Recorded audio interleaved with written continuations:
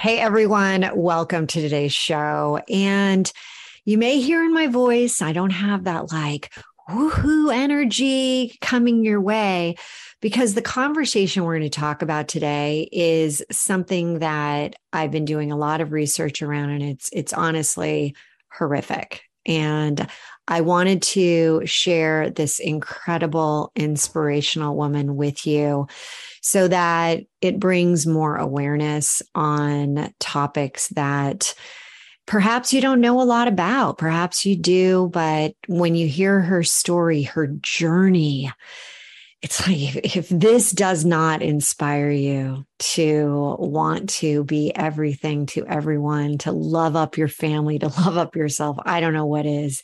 So today on my show, I have Sara M. She's a survivor of mass genocide in Cambodia, the event that claimed almost 2 million lives. She now is an inspirational speaker. She's an award-winning author of the book, How I Survived the Killing Fields.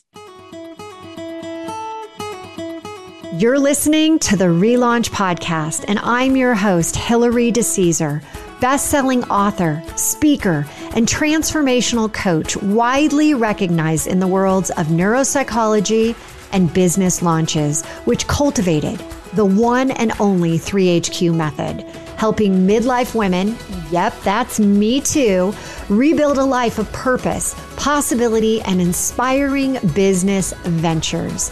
Each week, we'll be diving into the stories that brought upon the most inspirational relaunches while sharing the methods and the secrets that they learned along the way so that you too can have not just an ordinary relaunch, but an extraordinary relaunch.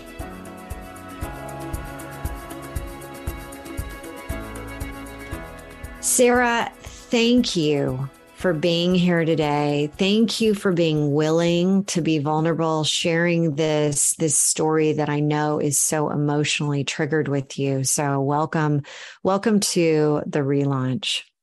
Thank you, Hilary, for having me on your show. I'm looking forward to our conversation. You know what? Again, the first time that we had the chance to talk and you started to share your journey, your relaunch, it took me back to, through your words and your stories, it took me to your place. It took me as if I was a passenger along for the ride. And I got to tell you, even right now, I just got chills thinking about your story. But Sara, why don't we start at the moment that this was all going down, like this massive relaunches that's happening? Why did it start? What was really going on in your world? And bring us to that place. Okay, so I am going to share with you my journey, my story. I grew up in Cambodia, and I was loved and secure. I was a firstborn child. And my parents loved me so much, and they don't want me to become a farmer. They know that farming is hard work. So they encourage me to get higher education. So that's what I have. I keep in mind, I say, okay, higher education. So as soon as I graduated from high school, I went on to college. That is awesome. Awesome. And you graduated from Western Connecticut State University. Yeah. So that's my achievement, because my family just put in my mind that that's the way to go, honey. You keep going. So now, do you want me to go back to Cambodia or just you know what? I do. I want you to tell us what was going on in your life when the genocide began to happen, and share with us that experience of what was happening around you and to you. Sure. Yes. So now I was in college in the capital city, which is about 350 miles away from my hometown. That means I was far away from my family. And in Cambodia, family means everything to us. So when I'm far away, it seems like the fish out of the water. And but in pursuit of higher education, I don't mind. But during that time that I'm away from everybody, something really bad happened to Cambodia. That's when the communist Khmer Rouge took over our country. They came in the military style with tank, truck, big weapon, and soldier marching in the capital city. And that was the day that the whole city was shut down to celebrate New Year. And everything was already shut down for them, make their entrance a lot easier. And I was hiding in the empty school building to protect myself from the gun, from the bomb and everything. But when they came in, we thought that it's going to be peaceful. No more So fighting. Sara, so I'm clear on this. Are you you went to Western Connecticut State University. Are you in the States or are you in Cambodia? How did that all happen? Well, the Western Connecticut State, it happened later, like 30 years. I see. Okay. So you were going to a college that was far away from your house or your home in Cambodia, but it was still in the general area. Yeah, in Cambodia. Okay, yeah. Got it. That makes more sense because I'm like, I just told everyone you went there. And I'm like, okay, we want to make sure we understand. So that this is coming in, the military are coming in. And so at that point, do you go back to your family? I cannot go back because everything was shut down, including the transportation. And I couldn't call home either because back then there was no cell phone. And the post office was shut down. Everything was shut down. That means everything. There is no bank, no government office, no school, no hospital, no marketplace. So we cannot go out and buy anything. We were just completely empty-handed. Whatever we have in the house, that's it. And they pursued to evacuate the whole city. Evacuation, the capital city. I mean, hundreds of thousands of people live there and they don't want anybody to stay in the house. So I was evacuated. So did they come by your house and did they pound on the door? How did they tell you it's time to evacuate? They came door to door. There's a lot of soldiers came door to door and pointing the gun at us to leave right away. Hurry. And so what did you grab as you were leaving? A few clothes and a little bit of food. And so at that point, you're leaving your home. You're not with your family. Are you with friends from school? Who are you with at this point? At that point, I was with my uncle. He lived in the suburb, but I went to his house just before it happened. And then he brought us, the whole family, back to the city to find a hiding place. So I was hiding with my uncle and his family. And when you're saying you're hiding, so you were hiding from the bombing that was going on, so you're in your house. And how long were you hiding? For only a few days, 2 or 3 days. Okay. So for a few days, you're in lockdown. You're really trying to, you can't go outside because you're here. Are you here? What's going on around you? Like gunshot, like bomb, but it's not really a big bomb, more like a grenade or automatic weapon firing here and there. So we don't know what is coming our way. So we're just hiding because in the strong building, we hope that it will protect us from the gunshot. And so you can't listen to, there's no TV, there's no radio. You're really, you don't have any connection. You don't have a clue of what's going on. That's correct. Yeah. How scary is that? And so can you tell us what started this? I mean, what was going on in Cambodia that this bombing and this takeover was even occurring? What's going on? Well, there was a revolution. The communist Khmer Rouge, they are rebelling against the current government. They accuse that the current government are too corrupt. They do not want any more corruption, and they want everything new, the new system, that's a communist system. And they promote their propaganda, promote their message of equality. They say that, communism is equality. There will be no more very rich, very poor people, no more corruption. I see.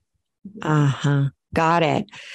So before this bombing started to occur, were you concerned about your safety, your family?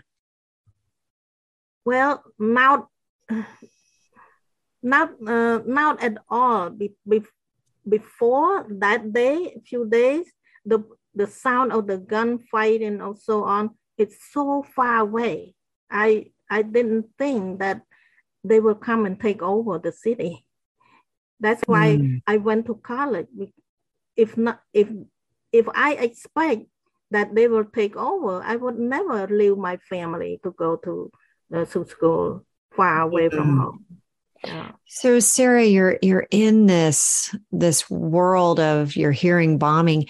Had you said that you were 21 years old when this is happening. Had you experienced anything like this before in your life? No, not anything like this, not at all. So Cambodia was a peaceful place before this all started to happen. Yes. And you had gone off to college because you're thinking everything is just fine. I'm going to go get my degree, and you're proud of yourself. Your family's proud of you. And now you're sitting there, you're hearing, let's go back to that time where you're about to leave the house. You're packing up a small bit of clothing, some food. And it's just you and your uncle, or are there other family members? Me, my uncle, and his wife, and two toddlers. Two toddlers. How old were the kids? The kid, the older one is 3 years old, and the younger one is maybe 1. Oh my gosh. So you're with a 1 and a 3-year-old, and then your aunt, your uncle, and yourself. And so you walk outside and the soldiers are there. What happens? The soldiers just keep pointing the gun at all of us to keep going away from the city. So Sara, where were you going? What was going through your head at that point? I did not know where to go because the street was so crowded. Everybody was coming to the street. So thousands and thousands of people are piling up on the street. But my aunt-in-law used to live in the village along the river. So she was thinking to bring us to her hometown. So that means we are going to walk on the street along the river, and hopefully we'll get there. So that's what we did. So before we keep going with that, she now has a plan. She's saying, with this 1 and 3-year-old, we're going to walk to my, this town that I lived in. And what were you hearing gunshots still? Were you hearing the bombings? What was happening around you? The gunshot kind of slowed down. Mm-hmm. So yeah, as soon as they march into the city, the gun sound kind of subside. It's not as intense as before, but they yell at us that keep going. If not, the bomb will drop. So at this point, you can't go back. That's not an option. You have to go forward. Right. And yes. The best plan is to go to this village, this place you've never been. How far did you have to walk? Oh, I don't know how far, but about more than 100 miles. More than 100 miles. And was there a point where you didn't have any food? There was no food left? Food, a little bit in a bag that we have in a little bag. But 100 miles and you've got 4 people. That must have been really hard to figure out, how are you dividing the food up? Was there any food along the way that you could buy or find? We have some raw rice that we packed. And we have a little can, a little small pot, so we can make fire and to cook the rice. And we have some dry food, dry meat, and that's all we have. There is no restaurant or no supermarket that we can buy anything. And at this point, are there other refugees along the way? Are there people? Yeah, other people just like us. Just trying to figure out what to do. Yes. Well, Sara, we're going to take a quick break. And when we come back, we're going to hear about the next part of this journey, the next part of the genocide, losing these 2 million people that are your countrymen, and also how you then got into deciding now's the time that you want to explore this and write the book. So I'm so excited to come back and hear more about your journey. This episode is brought to you by my very own labor of love, my most recent book, Relaunch. This book is a collection of my stories, other stories, and is a motivational guide to living a new 3HQ lifestyle, sparking your heart to ignite your life. It's available for purchase via Amazon. Get ready to try on the 3HQ method that I've been using for years throughout my entire life, reaching the next level in all areas, both professionally and personally. Get your copy today at www.therelaunchbook.com. Hey everyone, welcome back. I am with Sara M. She's a survivor of the mass genocide in Cambodia.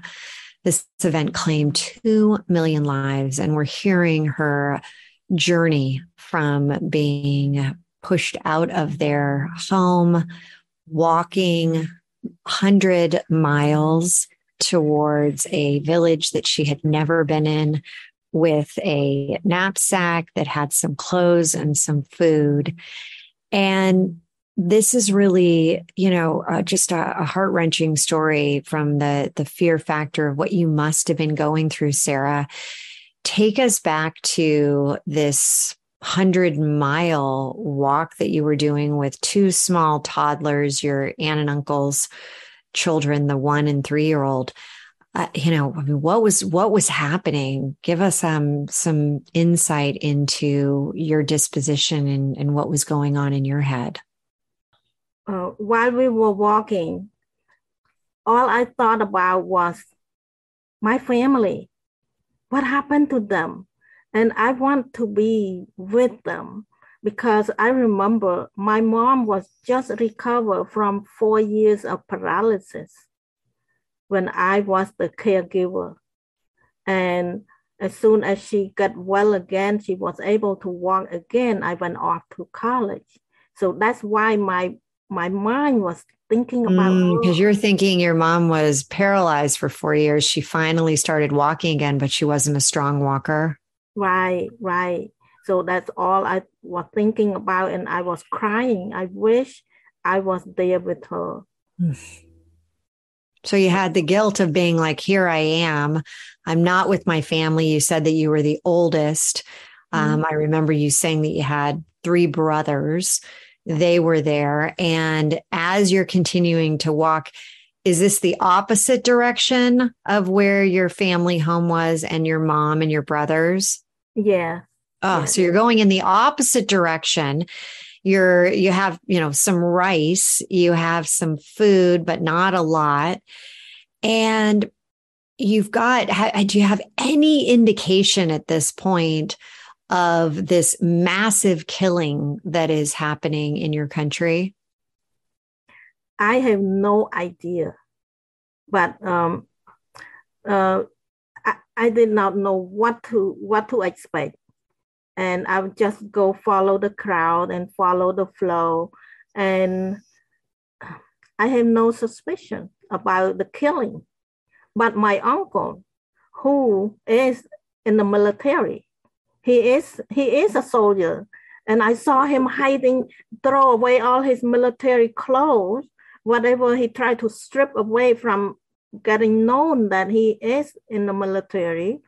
Um, he know how to protect himself. That's why he changed his clothes, and he want to disconnect from association with a previous soldier.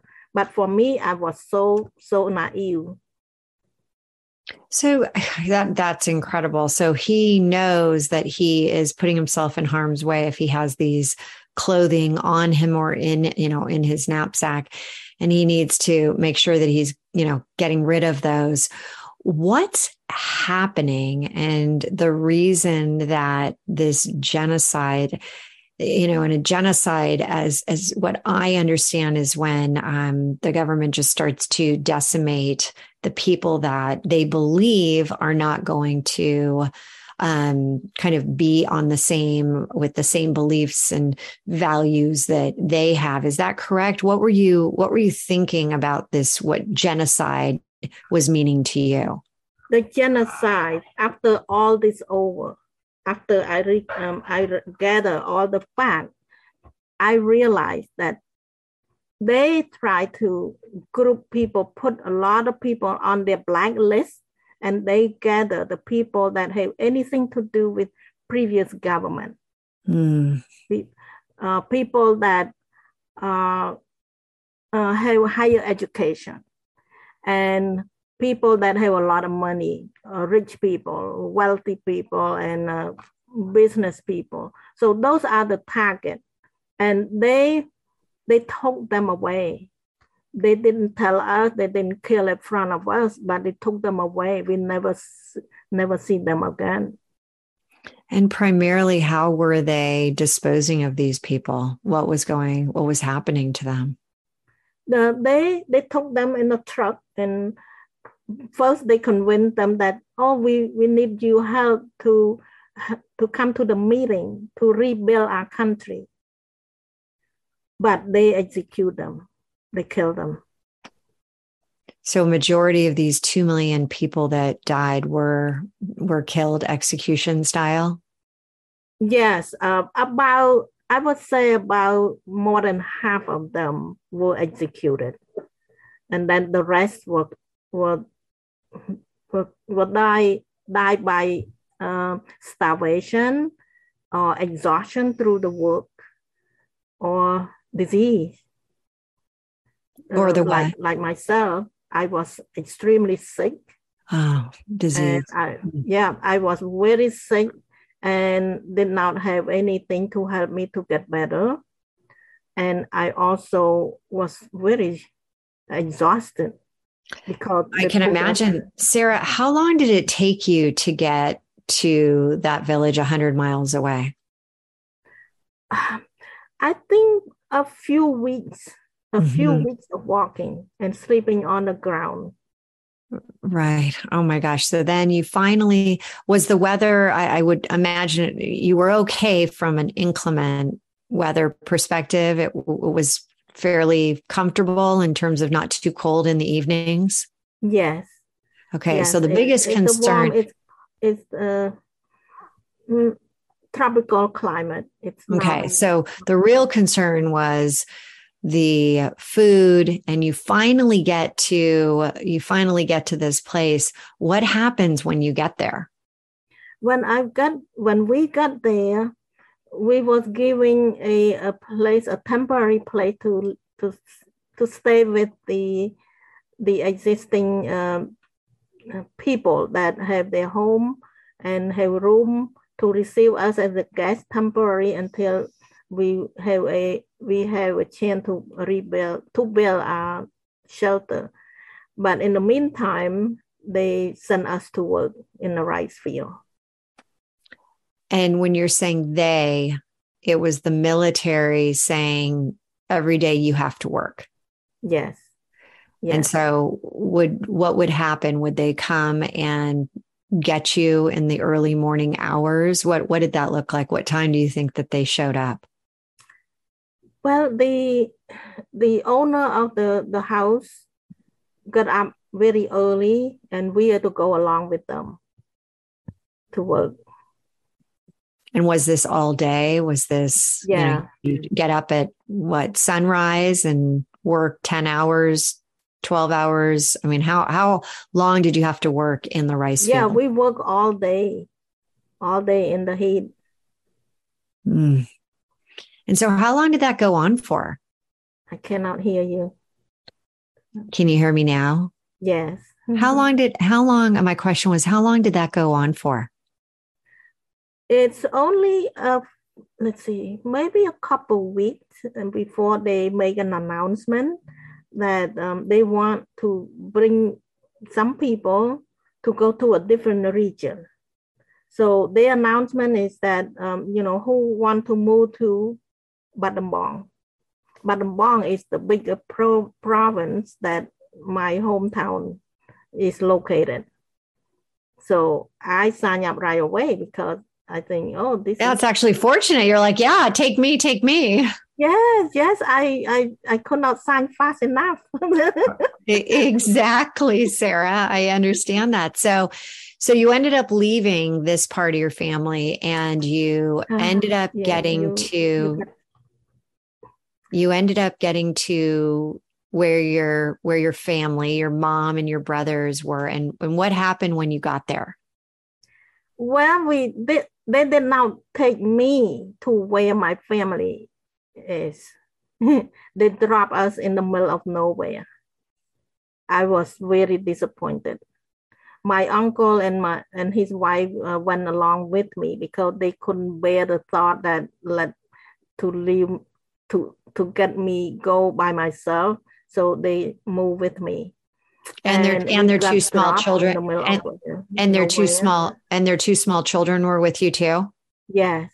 Yes. So you all were traveling again. So here they drop you off, not near your family's home, but what happened? What'd you do at that point? At that point, we start building our shelter. This is a place that we have nothing, so we build our shelter to live.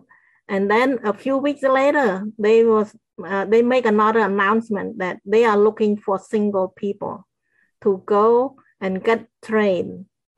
And I signed up again because I was on the move. I don't want to get stuck in the middle of nowhere right there. So I keep moving. And you're saying that they asked for people to volunteer to get trained? Yeah, because they make it so tempting. They said that this is for single people, single only. That means my uncle and his wife cannot come along with me. What were they saying they're going to train you in? Train what to do, how to do a business in a rice field. I don't know. Oh, got it. So they're going to train you so that you can take over running some of these rice fields. Yeah. So I didn't care too much about the training. I just care about keep moving. So I hope that one of these days I will be able to go and look for my family.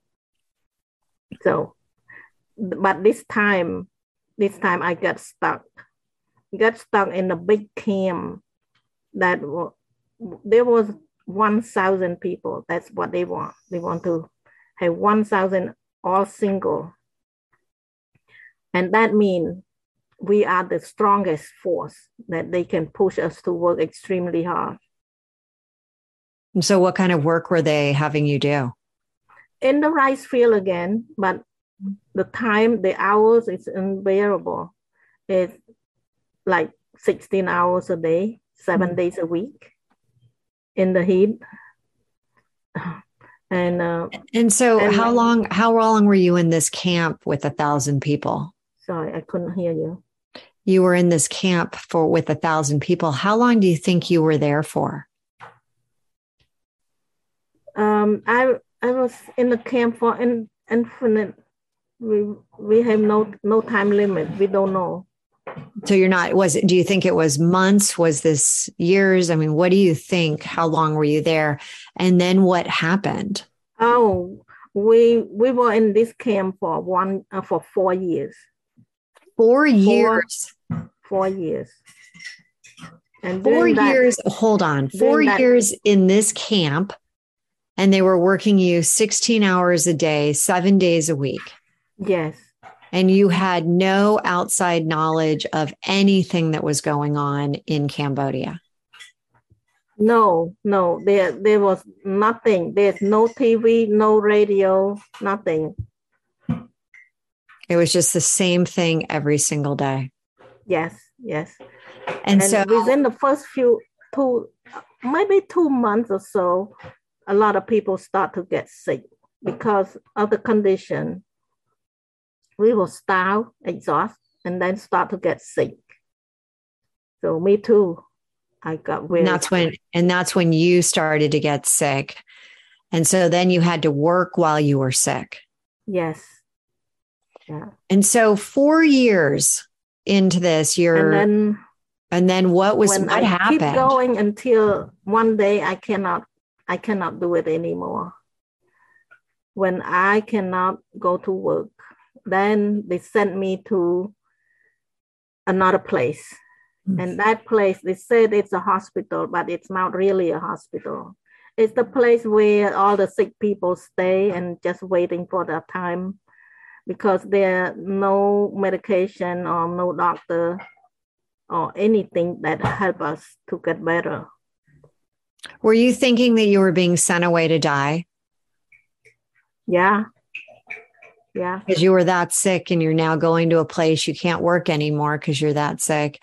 Yeah. And so you're in this place. What happened? What happened with the next? I mean, you're with us. Thank God right now, right? You're with us. But what? Yeah. When I realized it's not really a hospital, I realized this is the most dangerous place for me to stay. Because a lot of people, the other people are very sick, and I can easily get more disease. And I need to find my way out. But how? Where? If I go back to the working camp, I cannot work.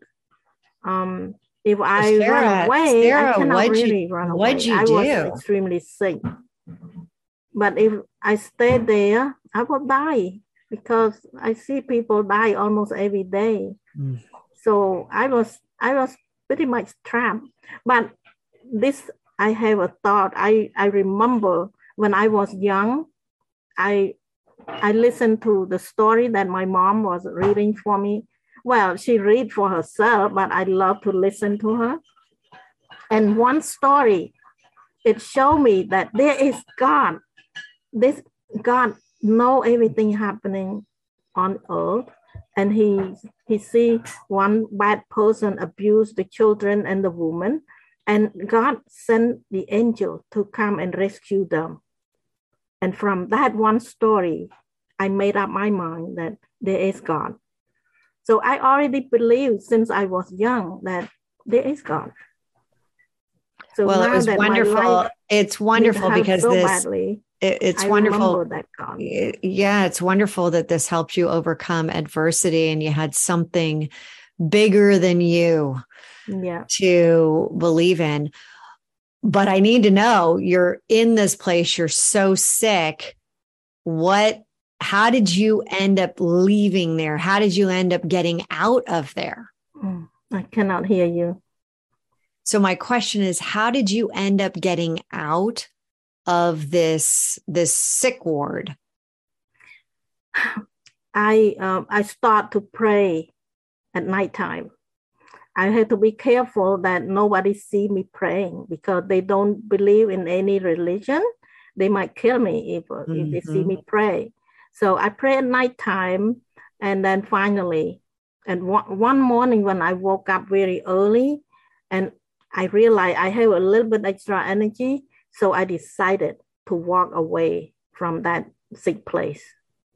So did you sneak out? Yes, I did. So you're very weak, you're sick, but you're saying to yourself, I have to get out of here. You heard a voice that said, you need to do this. I feel a little bit better today after I've been praying. And then, and we're going to take it. You know what, Sara? We got to take a quick break. When we get back, we're going to get into the rest of this story, but also hear about your family. So don't go anywhere. And when we get back, we'll talk about those things. Okay. This episode is brought to you by my very own labor of love, my most recent book, Relaunch. This book is a collection of my stories, other stories, and is a motivational guide to living a new 3HQ lifestyle, sparking your heart to ignite your life. It's available for purchase via Amazon. Get ready to try on the 3HQ method that I've been using for years throughout my entire life, reaching the next level in all areas, both professionally and personally. Get your copy today at www.therelaunchbook.com. Hey everyone, I am here with Sara M, and we are talking about the mass genocide in Cambodia and how she was a part of this. 2 million people died. She was trying to get through the killing field. She's in the rice paddies, or rice fields, doing the rice and trying to stay alive. She gets sick, has to go to a sick ward, and realizes that this is really going to be the end for her unless she gets out. And imagine being that sick, trying to escape.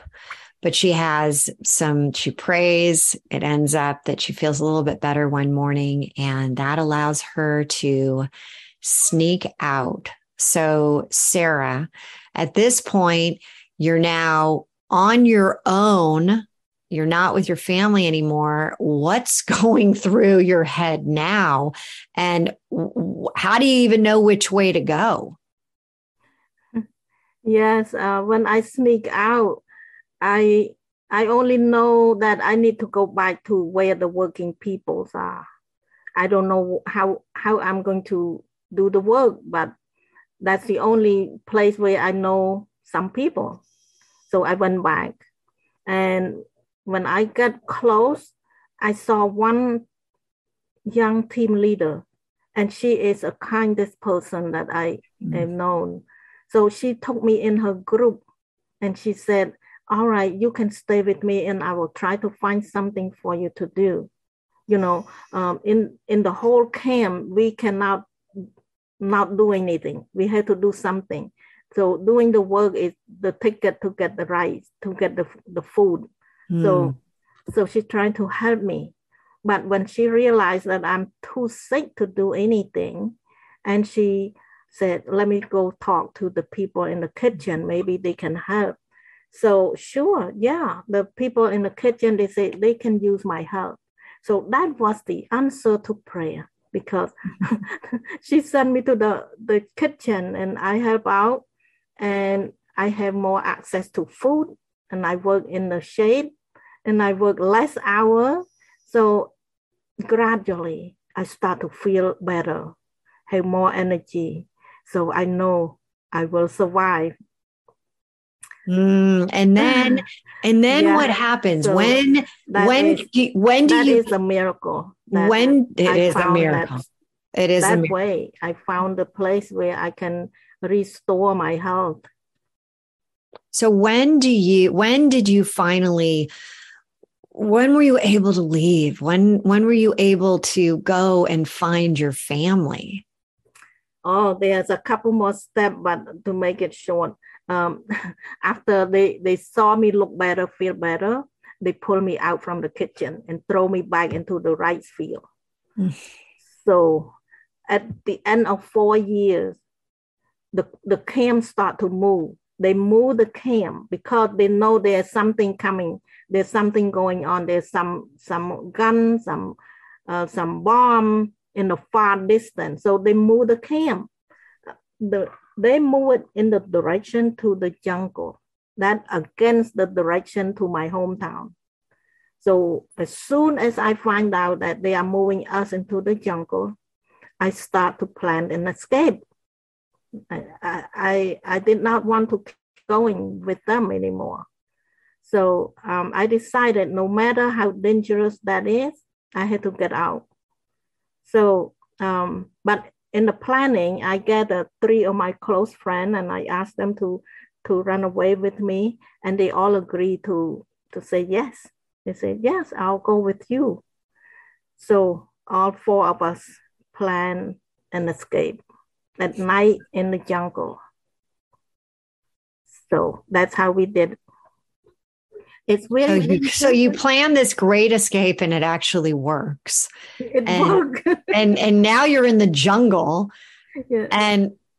And are you thinking like, okay, now what? Like, what do you do? I'm in the jungle now. I've just been able to escape this horrible camp. What was happening? What was going through your head, and what was your next step? Well, I didn't hear part of your question, but my next step was that we keep pursuing our escape plan, and we made it out. We did not get lost in the jungle. Thank goodness. I don't know how it could happen. How did we not getting lost? How did we not getting spotted and get killed? But I think maybe God protected us. But anyway, when the morning come, we saw the sunrise, and we did not see those people. And we know that we were free. We are so excited. And so at that point, you knew you had to go find your family. Now I cannot hear you again. Sorry. You know what? This only makes it more suspenseful. So at that point, you went to find your family and you didn't know if they were alive or if they were dead. That's correct. Yes. And so how did you find them? Were they alive? When I saw some people walking, I asked for direction to go to my hometown, and we keep walking for a long walk, a few more weeks. And then finally, when I got to my hometown, my home was destroyed and my family was not around there, but I tracked down and finally I found them, and they are all alive. It's to my happy surprise, and I'm so grateful. But even your mom. Yes, even my mom. My mom, I found out that she had another stroke during this time. Mm. So, but it was the happiest time I ever experienced, because for 4 years, that was my dream, is to come back to see them. Now, I know that there is heartbreak to the story. So tell us and share with us what happened to the other members of your family. The other member. What happened to your uncle? Oh, yes, my uncle. He loved me so much that he will bring his whole family to go on a journey with me, but he did not make it. We lost him, and I just cannot stop thinking of him. But the kids are still alive. the kids are still alive and they live in the capital city. And we just reconnected. For more than 30 years, we didn't hear from each other. Mm. I just reconnected with them.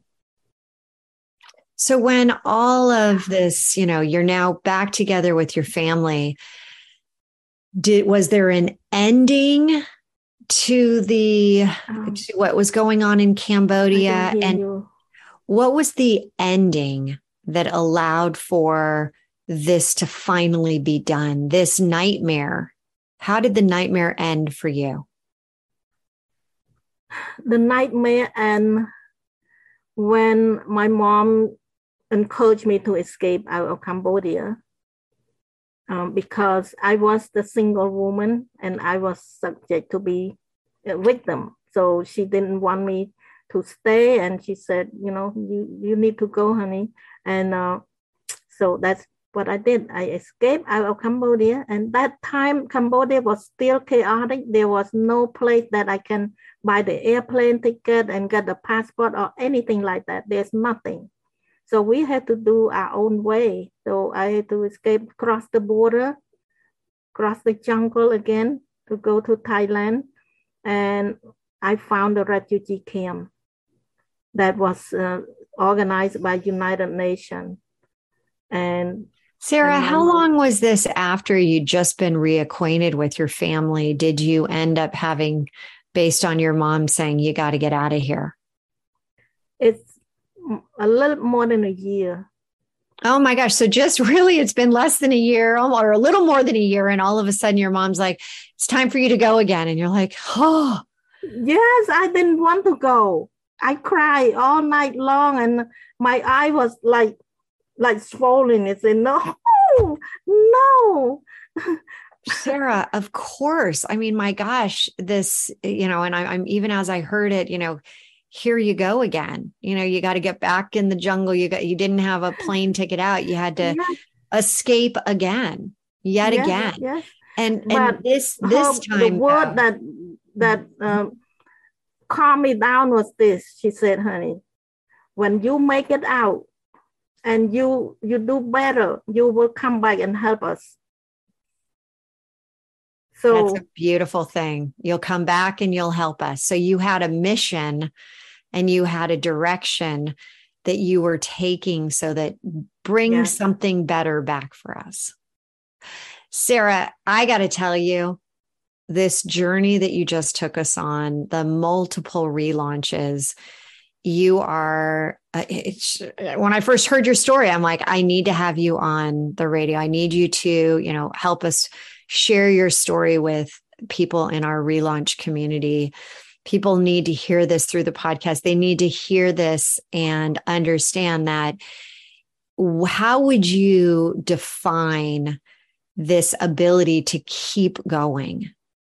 What would you tell people if they're like down and out? What encouraging words would you give them? There's a core value.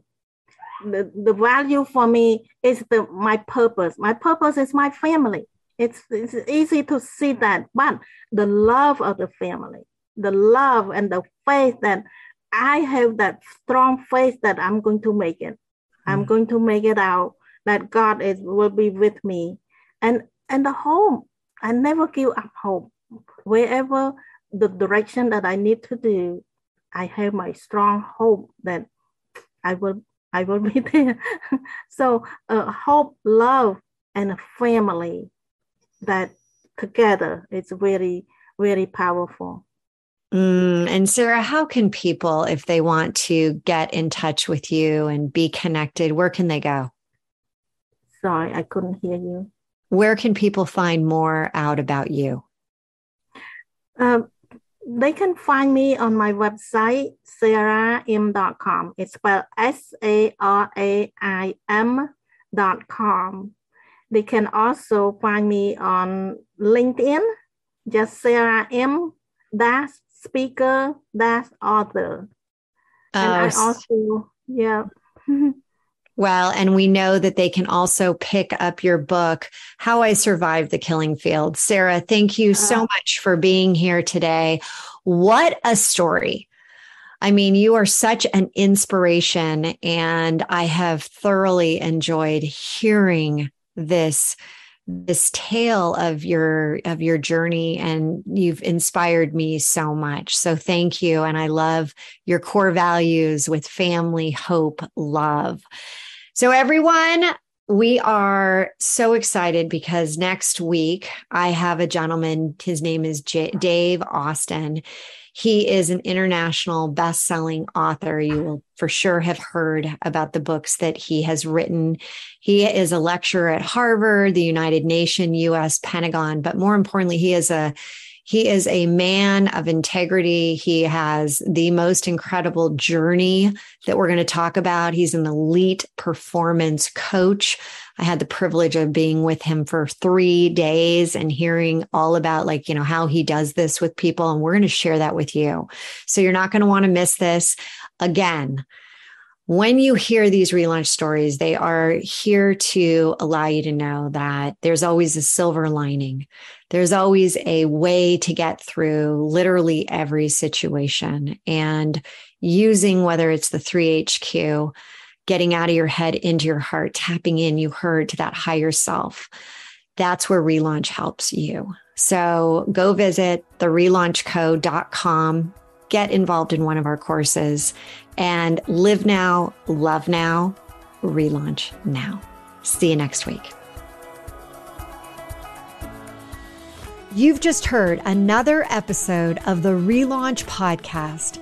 If something shared in this episode resonated with you, please head over to iTunes right now and leave us a 5-star review. And share this episode with others to inspire them to take the small steps that lead to a life full of purpose and possibility. And remember, you can have immediate access to the show notes and any giveaways at therelaunchco.com/podcast. Until next week, now is your time to relaunch your transition into a transformation.